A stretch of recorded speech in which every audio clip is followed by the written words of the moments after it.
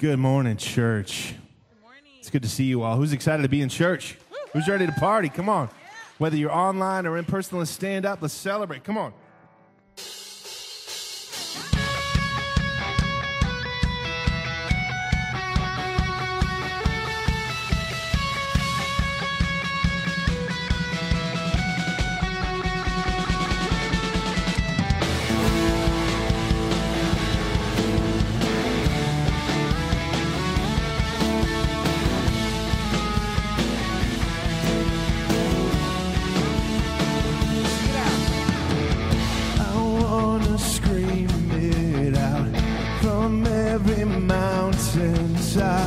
Your goodness knows no bounds.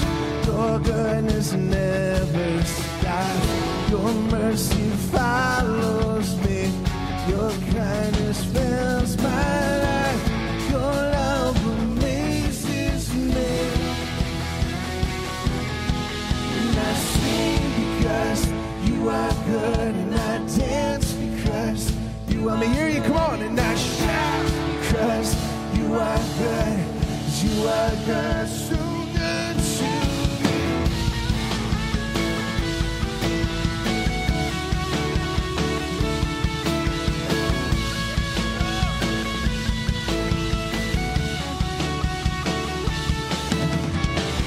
Nothing and no one comes anywhere close to you. The earth and oceans deep only reflect my darkest night, you shine as bright as day. Your love amazes me. Yeah. I sing because you are good, and I dance because you are good, and I shout because you are good. You are good to me, and I sing because you are good, and I dance because you are good, and I shout because you are good. You are good to me. With a cry, I praise, my heart will proclaim. You are good. Down this morning, you are good. In the sun.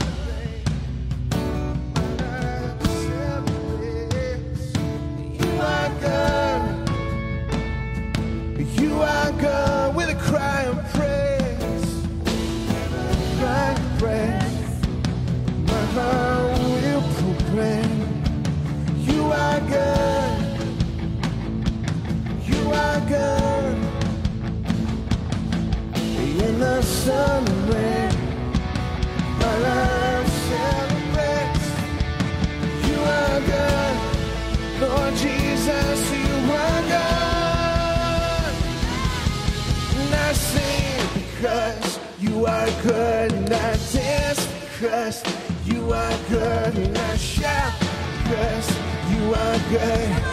You are good to me, and I sing because you are good, and I dance because you are good, and I shout because you are good. You are good, so good.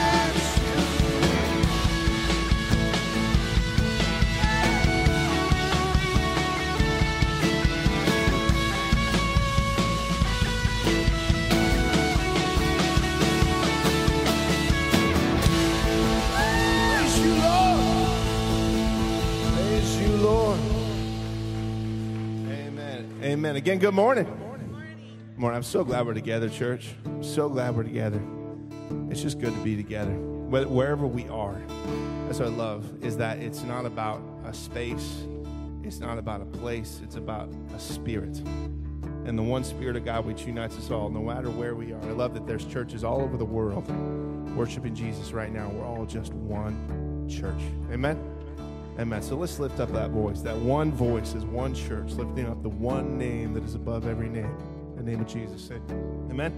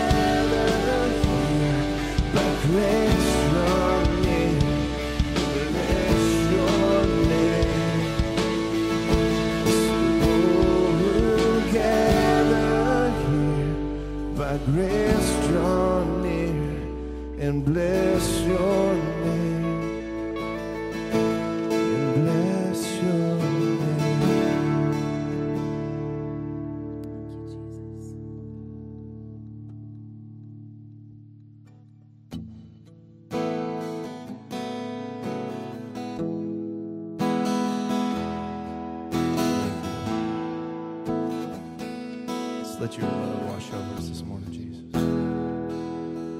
As I stand before you now, greatness of your renown,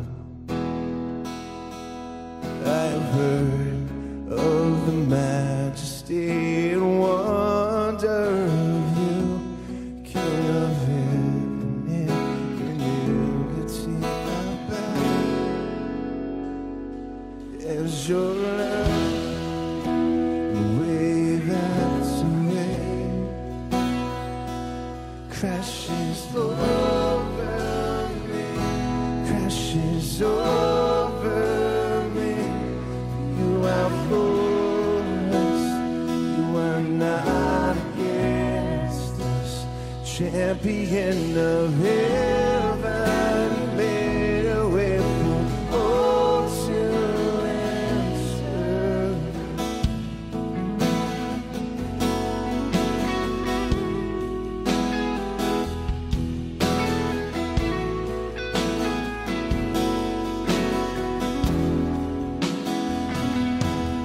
I've heard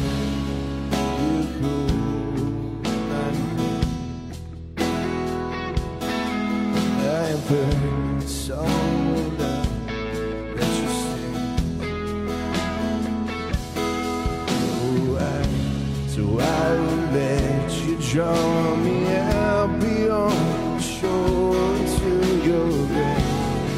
Oh, your grace as your love, your wave out away, crashes over me, crashes over me. You are for us, you are not against us.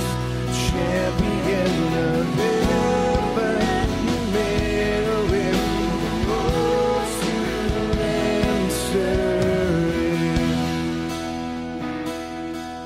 Let's declare this. You make me brave, you make me brave. You call me out beyond the shore into the wave. You make me brave. Come on, church. You make me brave. No fear can hinder now the promises you made. Jesus, you make me brave. You make me brave. You call me out beyond the shore into the wind. You make me brave. You make me brave. No fear can hinder now the promises you made. You make me brave. You make me brave. You call me out beyond the shores. You make me brave. You make me brave. No fear can hinder now the promises you made. Oh, as your love and wave after wave crashes over me, crashes over me. You are for us, you are not against us. Champion of heaven, you made a way for all to enter in. Let's sing that middle line right there in the chorus, because I think when circumstances go crazy sometimes, I think we start to question whether God is for us. And I need to just remind you and affirm that truth this morning, that God is for you. And if God is for you, like the scripture says, who can be against you? Right? So let's just sing that line just a couple times. Let's sing that. For you are for us, you are not against. Sing it again. For you are for us, you are not against us. Jesus, you are for us, you are not against. Champion of heaven, champion of heaven, you made a way for all to enter. Yes, yes. Praise you, Lord.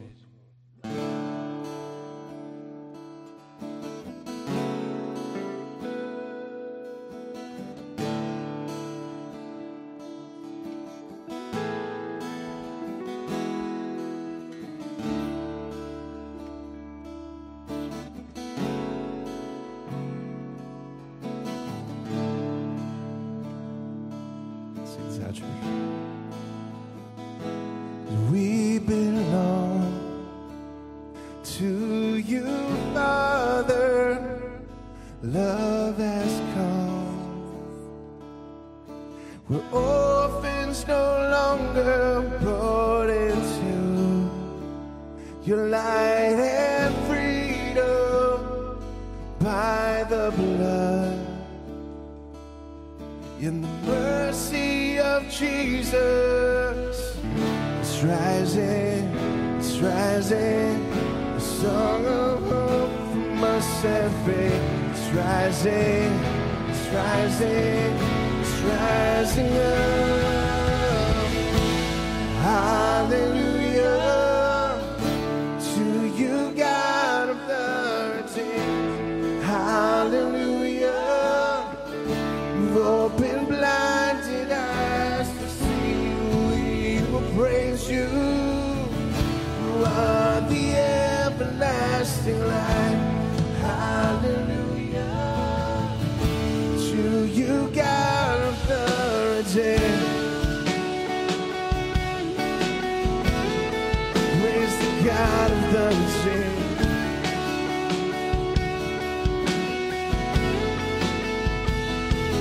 We belong to you, Father. We're living for your glory and honor here on earth, just as in heaven we usher in the reign of your kingdom. It's rising, it's rising, the song of hope from us every. It's rising, it's rising, oh, it's rising up. Hallelujah to you, God of the redeemed. Hallelujah, you've opened blinded eyes to see. We will praise you. You are the everlasting light. Hallelujah to you, God. It's rising up. It's rising. It's rising. The song of hope from us every. It's rising. It's rising. Oh, it's rising up. Oh, let it rise. It's rising. It's rising. The song of hope from us every. It's rising. It's rising. Oh, it's rising up. Hallelujah to you, God of the redeemed. Hallelujah, you've opened blinded eyes to see. We will praise you. You are the everlasting light. Hallelujah to you, God of the redeemed.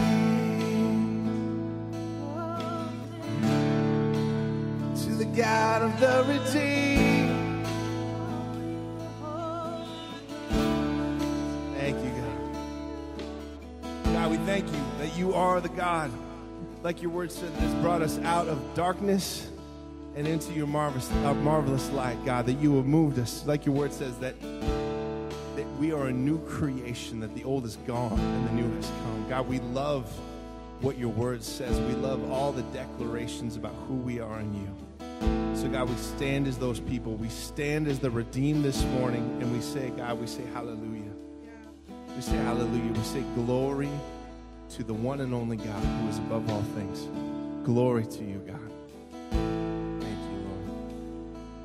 You know, I'm not a Hebrew scholar, but I remember hearing somebody who was a Hebrew scholar talk about the word hallelujah one time, and he said, if you understand the weight of it in Hebrew, he says it's a full sentence in English. He says where they say hallelujah, we would have to say, with zeal, I boast about my God, who is active and present. Like, it's a chunky word, right? So don't just let it pass by. Don't just say hallelujah, and it's this word in this other language. But whenever we say that, we are saying, with zeal, I boast about my God, who is active and present. Amen? Amen. Why don't you guys say that with me this morning? Just say, with zeal, I boast about my God, who is both active and present. Amen. That's so good, church. That's so good. I'm so glad we get to worship together wherever we're at this morning. Turn around and wave at each other, right? Let's maintain social distancing wherever you're at. Wave, say hello to each other. So blessed that we get to worship. And once you're done with that, let's all have a seat, and then you can turn your attention over to the screens. We've got announcements. Thank you so much. All right, good morning, church. So good to see you this morning. My name is Nick, and this is Trey. And so right now we're going to go ahead and get ready for the tithes and offerings. So let's prepare for that. Well, Father, we trust in you faithfully, God. We trust that you are going to do what you want to do. So, God, would you take this little bit that we have to give, God, and would you grow that and nurture it into something for your benefit, God? And so, Father, in our hearts, would we just be trusting you, knowing that you provide, God, that you are providing, God, that you are here and moving and watching out for us. So, God, would you take this, nurture it, and allow it to grow for your benefit? In Jesus' name. Amen. Amen. Well, Sisterhood in the house, on October 18th, we have a worship night for you here at the church, 7 p.m. Last week, Matina shared just what women's events do for her. And so if you haven't seen that, go back to last week's service, watch that clip. You do not want to miss it. Be here October 18th. Also coming up on October 25th, we have an official send-off celebration for the Zimmermans. Come on. So if you guys want to go ahead and go to that, we need you to RSVP because it is limited capacity. And you can do that either online or through our app. Yep. Well, right now we're going to continue in our new series, Jonah and the God of Mercy. Pastor Omar is back and he's ready to preach the lights out. Let's go. All right. Well, hey, welcome to Grace Church. If you're watching us online, welcome. We're so glad you're with us. If you're here in person, I'm so glad to see your eyes. I'm so glad to see your eyes. I see some familiar ones. I see some new ones, but it's just good to be together. Isn't it great to start off our week together, whether it's online or whether it's in person? But it just should lift our souls to be together. And what a wonderful time of worship. Did you sense that? Did you sense God calling us and drawing us to his throne room? And it's in that throne room, the Bible says, that we could receive grace and mercy in our time of need. Isn't that awesome that we always have that available to us as believers, is that we can always worship? You know, you don't have to worship just in the service, but you should be worshiping throughout the week. I just love that that gift is given to us. Well, again, we are in a series on the book of Jonah. We're diving into the book of Jonah. We're taking the next couple of weeks and we're going chapter by chapter and we're studying it out. And I want to tell you something. I want to ask you something. When you think of the story of Jonah, when you think about this story, what do you automatically think of? Say it out loud. Come on, let me hear you. Type it in the chat. The well, right? The well, the fish. And let me tell you something. It's not about the fish. Come on, turn to somebody and say, it is not about the fish. Yeah. It's hard though, right? Because the fish is seems like the star of the story, but it's not. In fact, the fish is only referred to in 2 verses of the entire book. Oftentimes, that's as far as we get. That a lot of us heard this story as kids, and so we kind of play it out in our minds in this cartoon version of the story. But I want to tell you, there's so much more in this story out of the book of Jonah. I believe that the main point, the thing that we see reoccur throughout the first chapter all the way to the end, is that there's one message, and the message is this, is that God is the God of mercy. God is the God of mercy, and that's what this whole book highlights, and that's what I feel God is leading us into in this season right now, that we need to understand the mercy of God, the mercy of God. You know, last week, Pastor Paul did a phenomenal job leading us through. Yeah, come on, we can give him some props. I mean, it's awesome when we receive something good from a pastor and preacher. It's good to encourage them because they've taken time to toil through Scripture and they presented us something good, and he did something good. He got us through chapter 1, and there's a lot to unpack. I mean, that's really like the start of what everybody knows about this book, right? And so he really masterfully took us through that first chapter. We realized that it was really about having the right heart of obedience. Well, this morning, we're going to dive into chapter 2. And let me tell you, already, if you haven't looked at chapter 2, because like I said, a lot of us don't even go beyond chapter 1. But chapter 2 is a very short chapter. In fact, it's only 10 verses. And in that entire 10-verse chapter is a prayer. All it is a prayer. It's Jonah's prayer while he's in the belly of the beast. Now, usually, as I'm reading through, and I've been guilty of doing this myself, when I read the story and read through the book of Jonah, this is often the part that I just skim through. This is the part that I just kind of get over because I'm an action guy. I just want to get to the next part. I want to find out what happens after he's in the belly of the fish. I don't always like to sit in the in-between. But let me tell you, as I read through Scripture, as I've gone through life, I realize that God does his best work in the in-between. You know what I'm talking about when I say in-between, right? In between our dilemma and God's deliverance. I think that's where God does his best work. I think that's where faith grows. And what we see, in fact, when I look at this chapter, I realize that this is the best part of the whole story. Why? Because this is the part where we see a transformation happen in the heart of Jonah. And I think that we need to take time to slow down in this story and listen to this prayer from this man who had such a callous and hard heart towards God, towards his calling, towards his people. And yet God starts to do something in that callous heart. He starts to turn it into a heart, from a heart of stone to a heart of flesh. But it was through prayer. It was through his prayer. So as we go into this chapter, as we dive into it, let's pray. Let's get our hearts ready. Because I believe God wants to impact our lives and our faith through this prayer. Father, we thank you that we get to gather. We thank you that you're already speaking. But Lord, I pray that you just take away any distractions right now, Lord. Take away any type of just things that we've had to learn in the past that maybe is not correct about this book and this story, Lord. I pray, help us to unlearn that and relearn what you want us to have for right now, for today, and have more clarity in your scripture and your holy word. We pray, Holy Spirit, have your way. In Jesus' name, everybody said? Amen. You know, something that we have to know about this book, which I think is important as we study it, is that this book is actually written in the literary style of satire. In other words, it means that it uses humor and it uses irony and exaggeration to highlight its main points. And because of that, there are some theologians, some very conservative Orthodox theologians that I admire and read a lot of their stuff. But there's some of them that because of that style of writing, they tend to look and view this book as a fable or a parable. And I want to present to you a couple of reasons why I don't think that it's a fable or a parable. I think that it is a historical event. And I just want to unpack that a little bit. I want to show you that in the very first verse of the very first chapter, it gives us a clue here that Jonah was a historical figure. I mean, go back to chapter 1, verse 1. And it gives us an insight on this man's lineage. In other words, who his daddy was. And in the Jewish culture, that was really important because who your family was meant what tribe you were from and what region you lived. And so this was a real man because it says this. It says, verse 1, chapter 1, it says, the word of the Lord came to Jonah, son of Amittai. Not Amittai, but Amittai. All right?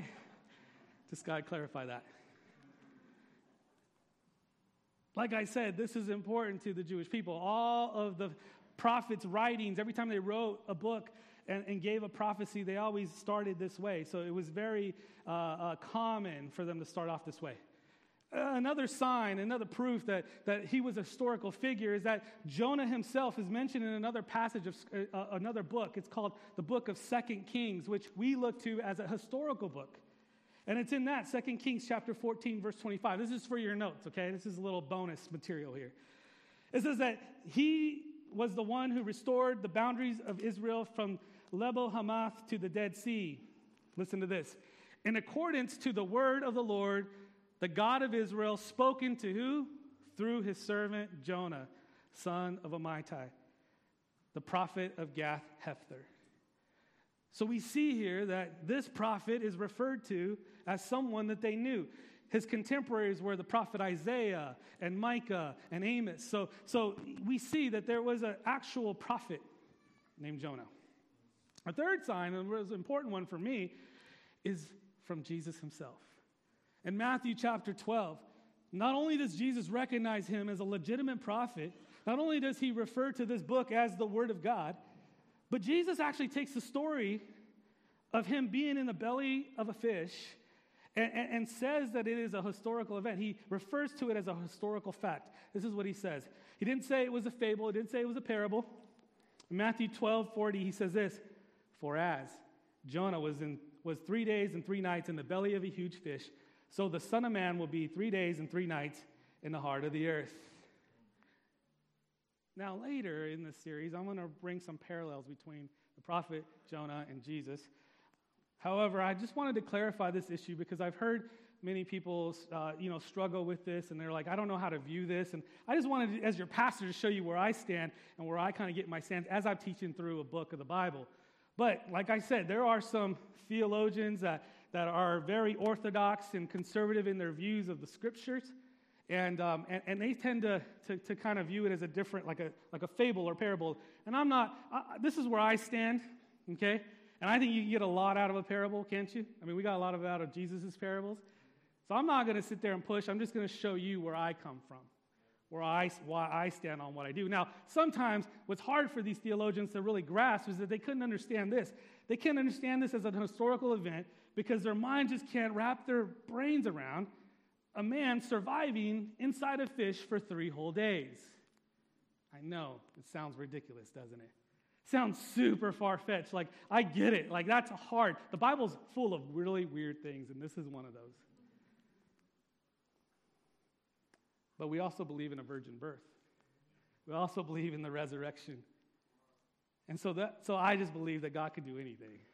And if God wants a guy to survive in the stomach of a fish for 3 days, I think God could do that, especially to make a point. So that's just where I stand on that.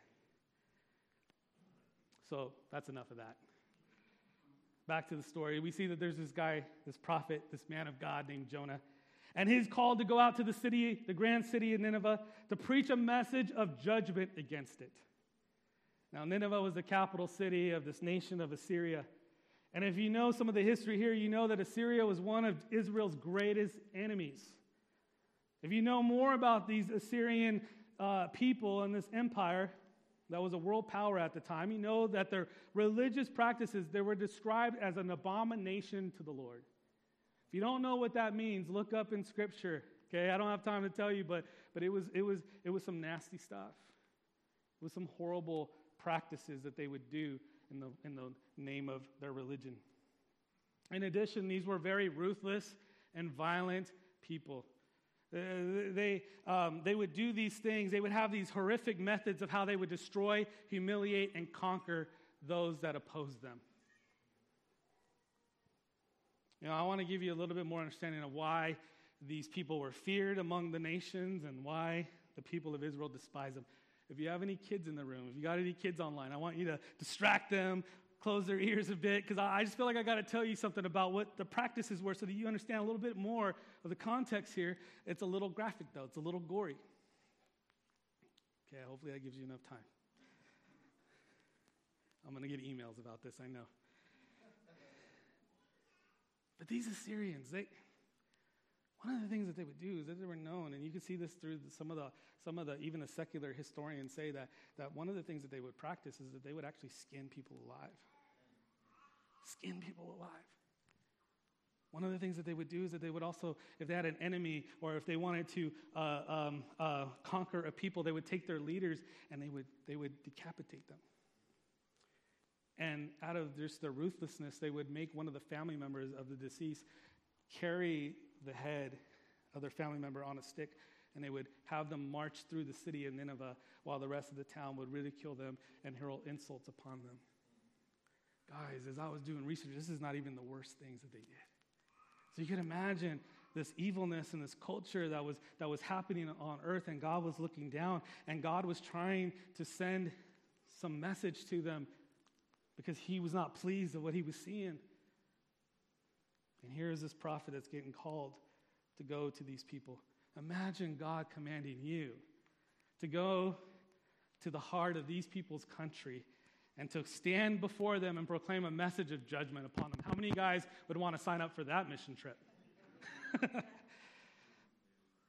Now, the Bible tells us that Jonah refused to go to Nineveh, and so he decides to leave his home and go as far as he can in the opposite direction. It's interesting to me that in his disobedience, He could not be around God's people. I think that's a telltale sign of somebody who's rocking with a rebellious heart, is that they're uncomfortable around God's people. I don't know. That's just what I see. So Jonah flees in the opposite direction. He flees towards a city called Tarshish. It's modern-day Spain. That was as far west as you can go in the known world. Now, at first glance, as we look at this story, we think that his motivation was solely on the fact that he didn't want to be around those violent, ruthless people who were his enemies. You would think that he was fearing for his life, but if we take a deeper look, which we will in chapter 4, we'll see that there's something more in his heart than just trying to preserve his life. We discover that Jonah didn't want to see the lives of all the people that populate Nineveh. He didn't want to see their lives be preserved. He didn't want them to have a warning of judgment. He just wanted them to be destroyed by judgment. Can you imagine despising and hating a person or a group of people so much that you would never want to see God's grace and mercy extended to them? You would never want to see that person's life turn around, no matter how bad they are, but you're not wanting to see their lives be turned around. Imagine that you have somebody that you hate and despise so much that you would never want to see that person or that group of people be saved. That there's a little bit of you that has a little bit of satisfaction knowing that this person could be lost forever. Can you imagine? I think if we're honest with ourselves, maybe we can.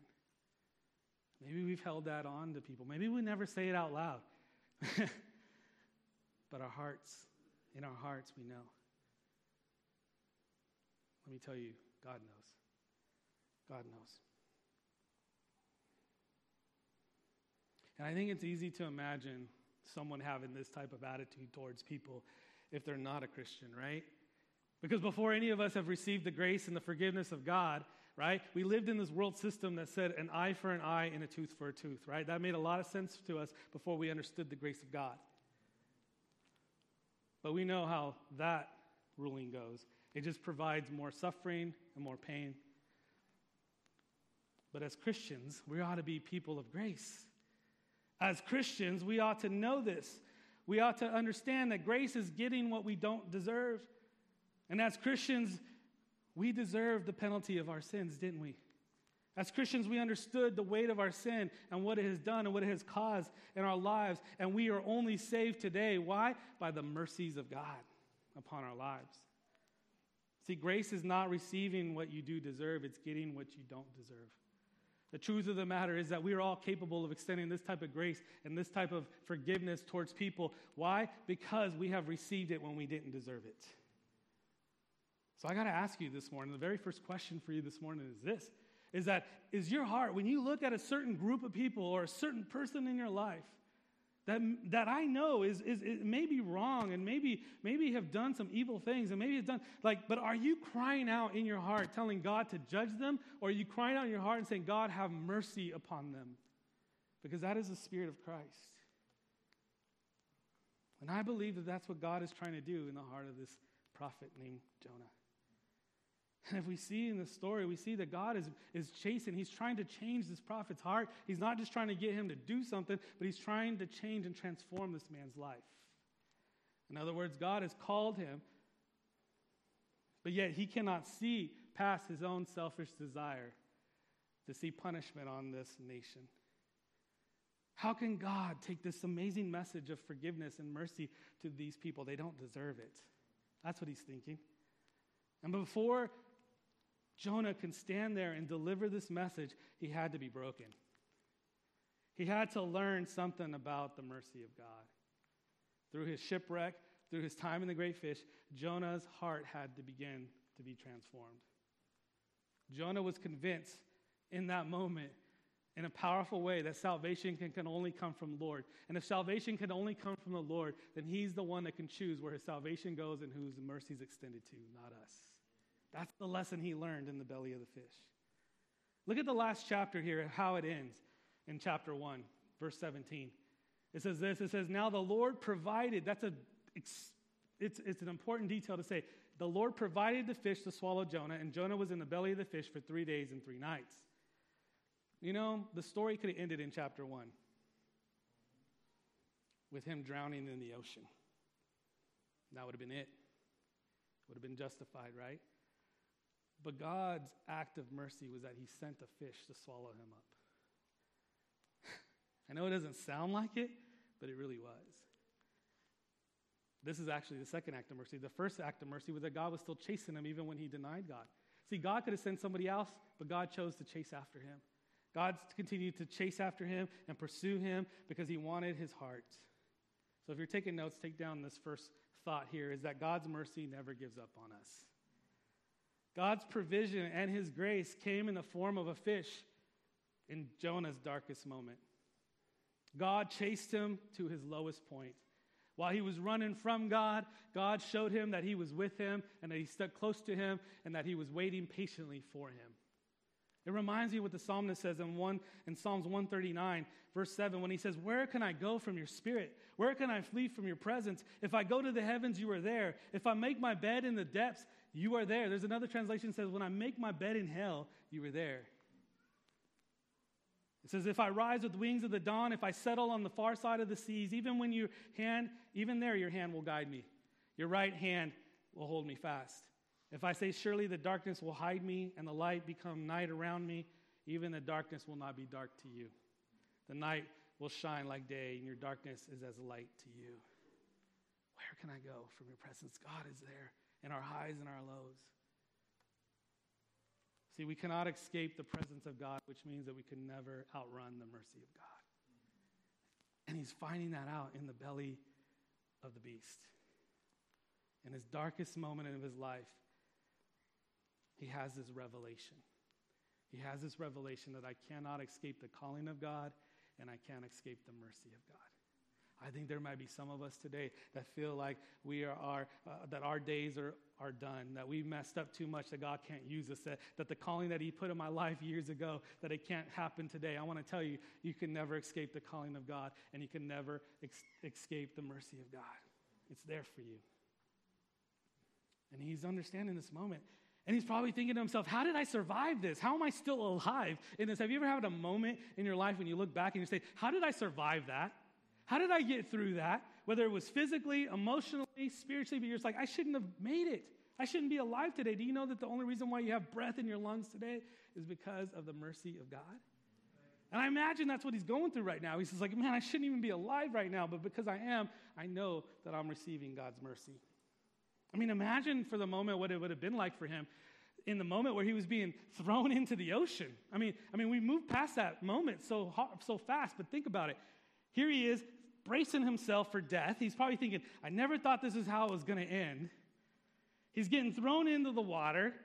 I'm sure that his eyes were stinging from the salt water. I'm sure his muscles are tense from trying to keep himself up in the cold, freezing water. And as he thinks things can't get any worse, he sees this big fish coming towards him, opening his mouth, and there he goes. He's like, wow, I didn't think it would go this bad, but here we go. Let's embrace the horror. And yet, he thinks it's over, and he wakes up in the belly of the fish. I can't imagine what it would have been like for him in that moment, let alone after day 2, right? And day 3. You know, we never talk about how miserable it must have been for him to be living in a fish for 3 days. That sounds horrible. Sounds like a place where I would rather die than to go through that. Have you ever felt that way in a season of your life where you're just like, man, I'm just so sick and tired of being sick and tired. I'm tired of going through this thing. When is this going to let up? When am I ever going to get through this thing? And you just feel like, man, I just want to escape. I just want to release. I can't do it anymore. I want to tap out. Has anybody ever felt that way before? And you can identify with this. He's stuck in the suffering. He's stuck in the suffering. Have you ever been stuck in the suffering? That's what's happening. That's what's going on. He's overwhelmed. And you would expect that in this moment, while he's stuck in the suffering, you would think that Jonah would have had a bad attitude. You would have think that Jonah would have just cursed God and died. You would think that in this moment he would have said, this is not fair. Why is this happening to me? Why don't I just let go and die right now? But God's keeping him alive. You think he would be bitter. But we see that that's not his attitude at all. I mean, we would be that way. Because when we're in that situation, you think that nobody cares and nobody sees. You start to think God doesn't care and God doesn't see. But he does something that we don't expect him to do. In that moment, it changes everything. What does he do? He prays. He takes a hold of his suffering, and what he does is that he speaks truth to his anguish, and he presents it before God. When we're going through times where we're stuck in the suffering, we need to do the same. We need to take that, and we need to present it to God in prayer. That's the only way that things are going to turn around. So let's look at what he prays. This is from inside the fish, Jonah prayed to the Lord. He said, in my distress, I call on the Lord, and he answered me. Can you believe that this guy has some faith? That even though he's in the belly of the beast, when everything's going wrong in his life, when he's stuck in the struggle and in the suffering, he says, when I call, when I pray, God still answers me? What faith? He says, in my distress, I call on the Lord. He answers me. From the depth of the realm of the dead, I call for help, and you listen to my cry. Jonah was experiencing God's presence in the most unlikely of places. At his lowest point, he knew that God was there.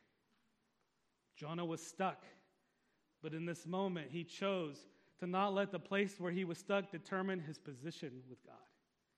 Do you hear what I'm saying right now? Whatever circumstances you're in, don't look at it as this is how God feels about me. Look at that God is still with me, that I stand with him in high places. See, sometimes, friends, we look at our life circumstances and we use those as indicators to tell us how God feels towards us. And what Jonah teaches us is that our circumstance has nothing to do with God's commitment to us. If we want to know where we stand with God, if we want to know how God feels about us, we can only turn to one place and one place only. And that is through the life, death, and resurrection of Jesus. So God's mercy is extended to him. The fact that he would not leave him. Even in his rebellion, even in his stubbornness, the Lord stuck with him. The Lord stayed faithful. It reminds me of why the Apostle Paul told young Timothy, he said this is a faithful saying, 2 Timothy 2:13. He says, if we are faithless, he remains faithful. So let's go back to the prayer here. He says, you hurled me into the depths, to the very heart of the seas, and the current swirled around me. All your waves and breakers swept over me. I said, I have been banished from your sight, yet I look again towards your holy temple. In other words, he's crying out to God. He's saying, God, I don't deserve your best, but I just long to be close to you. See, it's in this very moment that we see a transformation in Jonah's heart from a heart of rebellion to a heart of repentance. I want to tell you, repentance always starts with a heart of humility.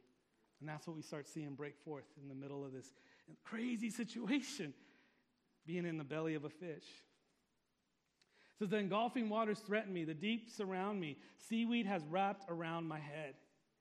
It's interesting because what he's describing here is that his physical reality was also his spiritual reality. Have you ever been in that much suffering and anguish in your life where it was like Jesus in the Garden of Gethsemane where he was bleeding sweats of drops of blood? Where that physical and spiritual reality are coming together. He says, the roots of the mountain I sank down, the earth beneath barred me in forever. I think that some of us can really relate to these feelings and these emotions and these words. I mean, yes, there's a lot of symbolism here. And if you really do some history on the Jewish culture, you know that when they talk about waters and storms, it was mystery, it was chaos, it was darkness. And I think maybe some of us, maybe you're online today, and you might just sense in your heart that you look at these words and you feel the pain and you know what it's like and you feel stuck in the suffering. And you're just like, how am I going to get through? And what we're going to see here is that there's a turn that happens when we come to the Lord with it, and we come with a heart of humility and a heart of repentance. And what we do is that there's a change, there's a declaration that happens. Listen to how Jonah proclaims and declares something that he doesn't see physically yet, but he believes that it's the truth. He says this, he says, but you. I may feel this way, God. I may be experiencing all these things, but you. Come on, somebody say, but you. Lord my God brought my life up from the pit. Do you remember the time where God took your life and brought it out of the pit and gave you new life?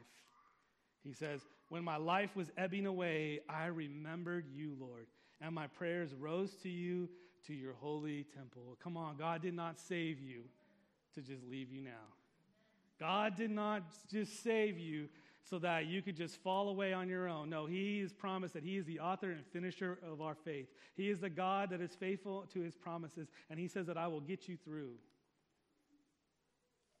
That should make us more excited, right? Even though we feel stuck, even though we feel like the suffering's gone on too long, the fact that you still got breath in your lungs only tells us one more thing. What is that? God's not done. God's not done. Your time is not over. And our God loves you so much that he will be with you through it all, through the ups and through the downs. And remember that God is extending everything to you, and part of that is his amazing grace and his mercy and his power to save. Because his mercy, it's because of his mercy that you're surviving and you're not sinking. Come on, somebody needs to understand that today. It is by, even though it looks dark, even though it's hard right now, it is by his mercy that you're surviving and not sinking. This is good stuff. It's speaking to my soul today. God provides mercy. And God's mercy will show up in places that you're in right now. We don't always see it that way. We're not always aware of it. We expect it to come a different way. But do you know that God's mercy showed up in Jonah's life by bringing him a fish, a giant fish to swallow him up in the middle of the sea? But it was in that way that God changed his heart. Being stuck in the belly of the fish could have made him bitter. But instead, he clinged on to God's mercy, and he experienced God's mercy in the belly of the fish, and it made him better. How? Because it changed his heart. Friends, let me tell you something. This whole season with COVID-19, it's not going to last forever. Amen. Hallelujah. There's going to be a day where we're all going to be talking, maybe it's a couple years from now, and we're going to be like, remember when? It's going to have that tagline, remember when? So we're going to look back on it. And there's some hard stuff happening to us. There's hard stuff happening in our world. And when we say that, I want us to understand, do you want to remember this season of life and say, yeah, that was a time that made me bitter, or that was a time that made me better? If you want to make you better, then you got to allow God to change your heart through it. And his mercy will get us there. Perhaps God is using this season to change our hearts. Maybe God is using this moment. God is using this experience of hardship, or maybe times that we just feel disappointed, or we're waiting and we're stuck in this. I mean, whatever you're at, maybe God is using that moment to open up our heart in a deeper way. And it all starts with repentance, right? That's what you see. And we see his heart open up in repentance, because I believe that repentance teaches us the depths of God's mercy. Let's close out with this as we close out this chapter here. God is so good. God is so good.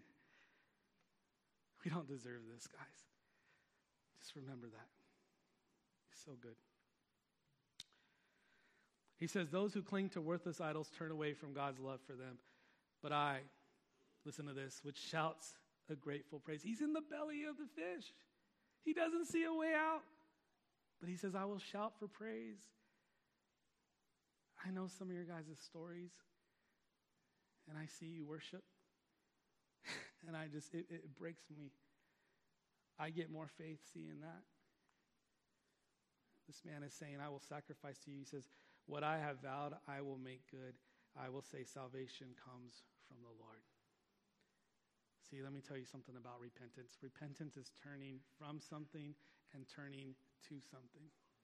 A lot of times when we start feeling leaning towards repentance, it's more remorse if we don't do anything about it. God's not after us to just feel bad, but he's actually trying to get us to change direction. That's what repentance really means. It's changing direction. Repenting is making a decision to make a change. And that's what we see in the prayer of Jonah. And what's crazy is that he doesn't even finish his prayer with an amen before something starts to happen. There's a rumbling happening in the belly of this beast, right? And he knows something's going to happen. In verse 10, the last verse here, it says, and the Lord commanded the fish, and it vomited Jonah out into dry land. Come on, that's the comedy in this story, right? Can you imagine having this super powerful spiritual moment, and all of a sudden you're regurgitated into a place that you've never been before? Wow. Couldn't God have made it more easier? No, he didn't. Historians believe that Nineveh was actually hundreds of miles from where the fish dropped him off.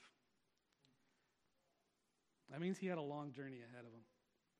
And I just want to tell somebody today that what that means is that there was a lot of little steps of obedience that he had to take. And that's usually the true heart of a repentant heart. And that's really how a repentant heart responds.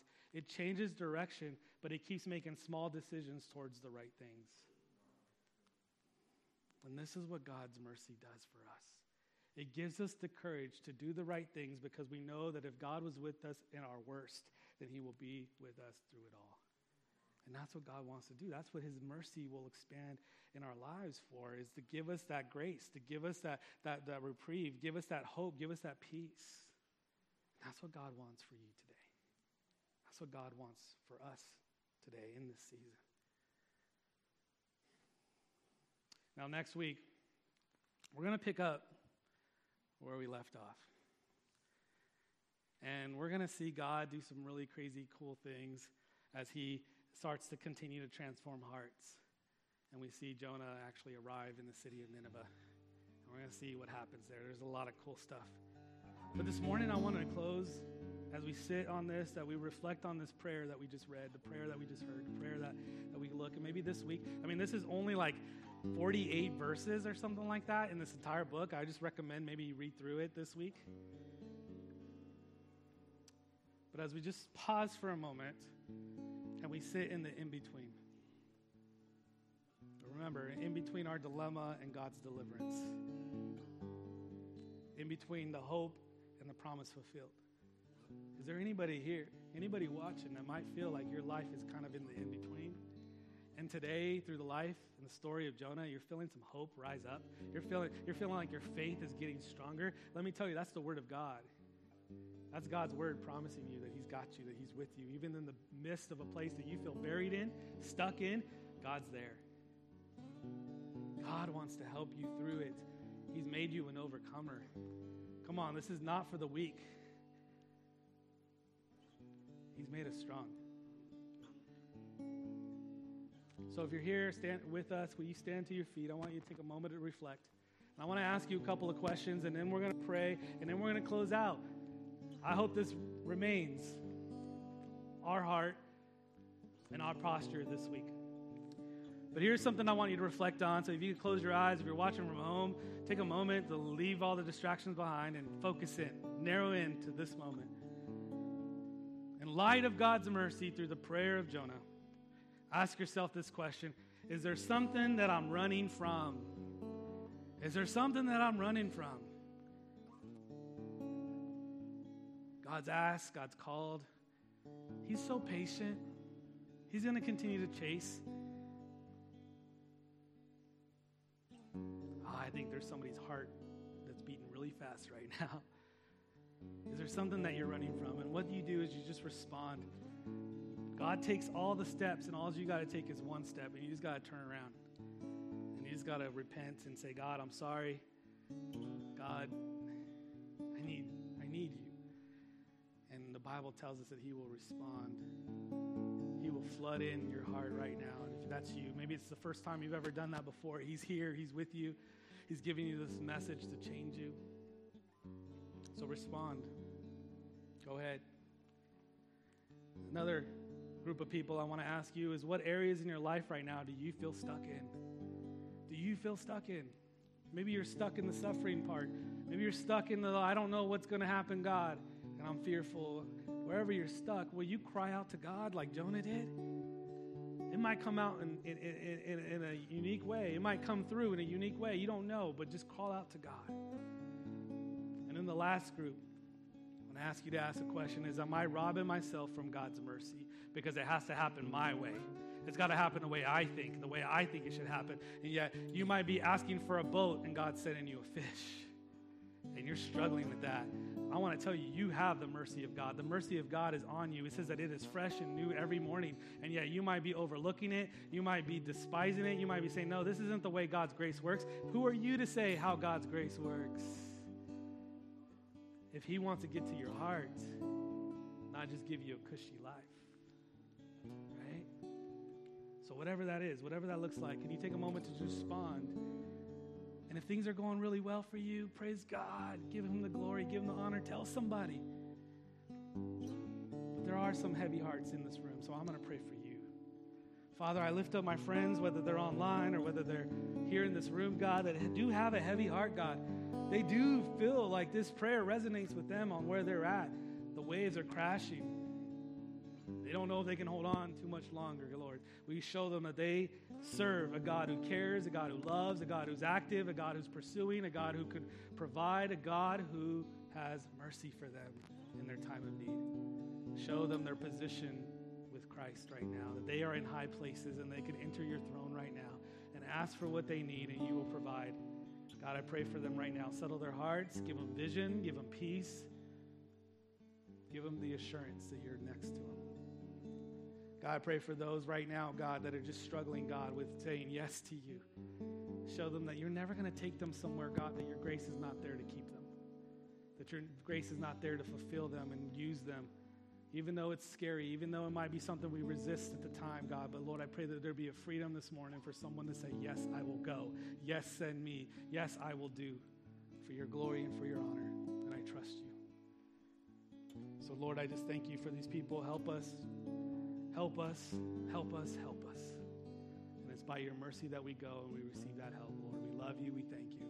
In Jesus' name, everybody said, amen, amen. Well, God's good. Let's give him one more praise clap. Shout to God. He's so good, right? He is so good. If you're online, we love you. Stay connected to us. We're excited about what God is doing in our new season here at Grace Church. So plug in. God bless you. See you next week.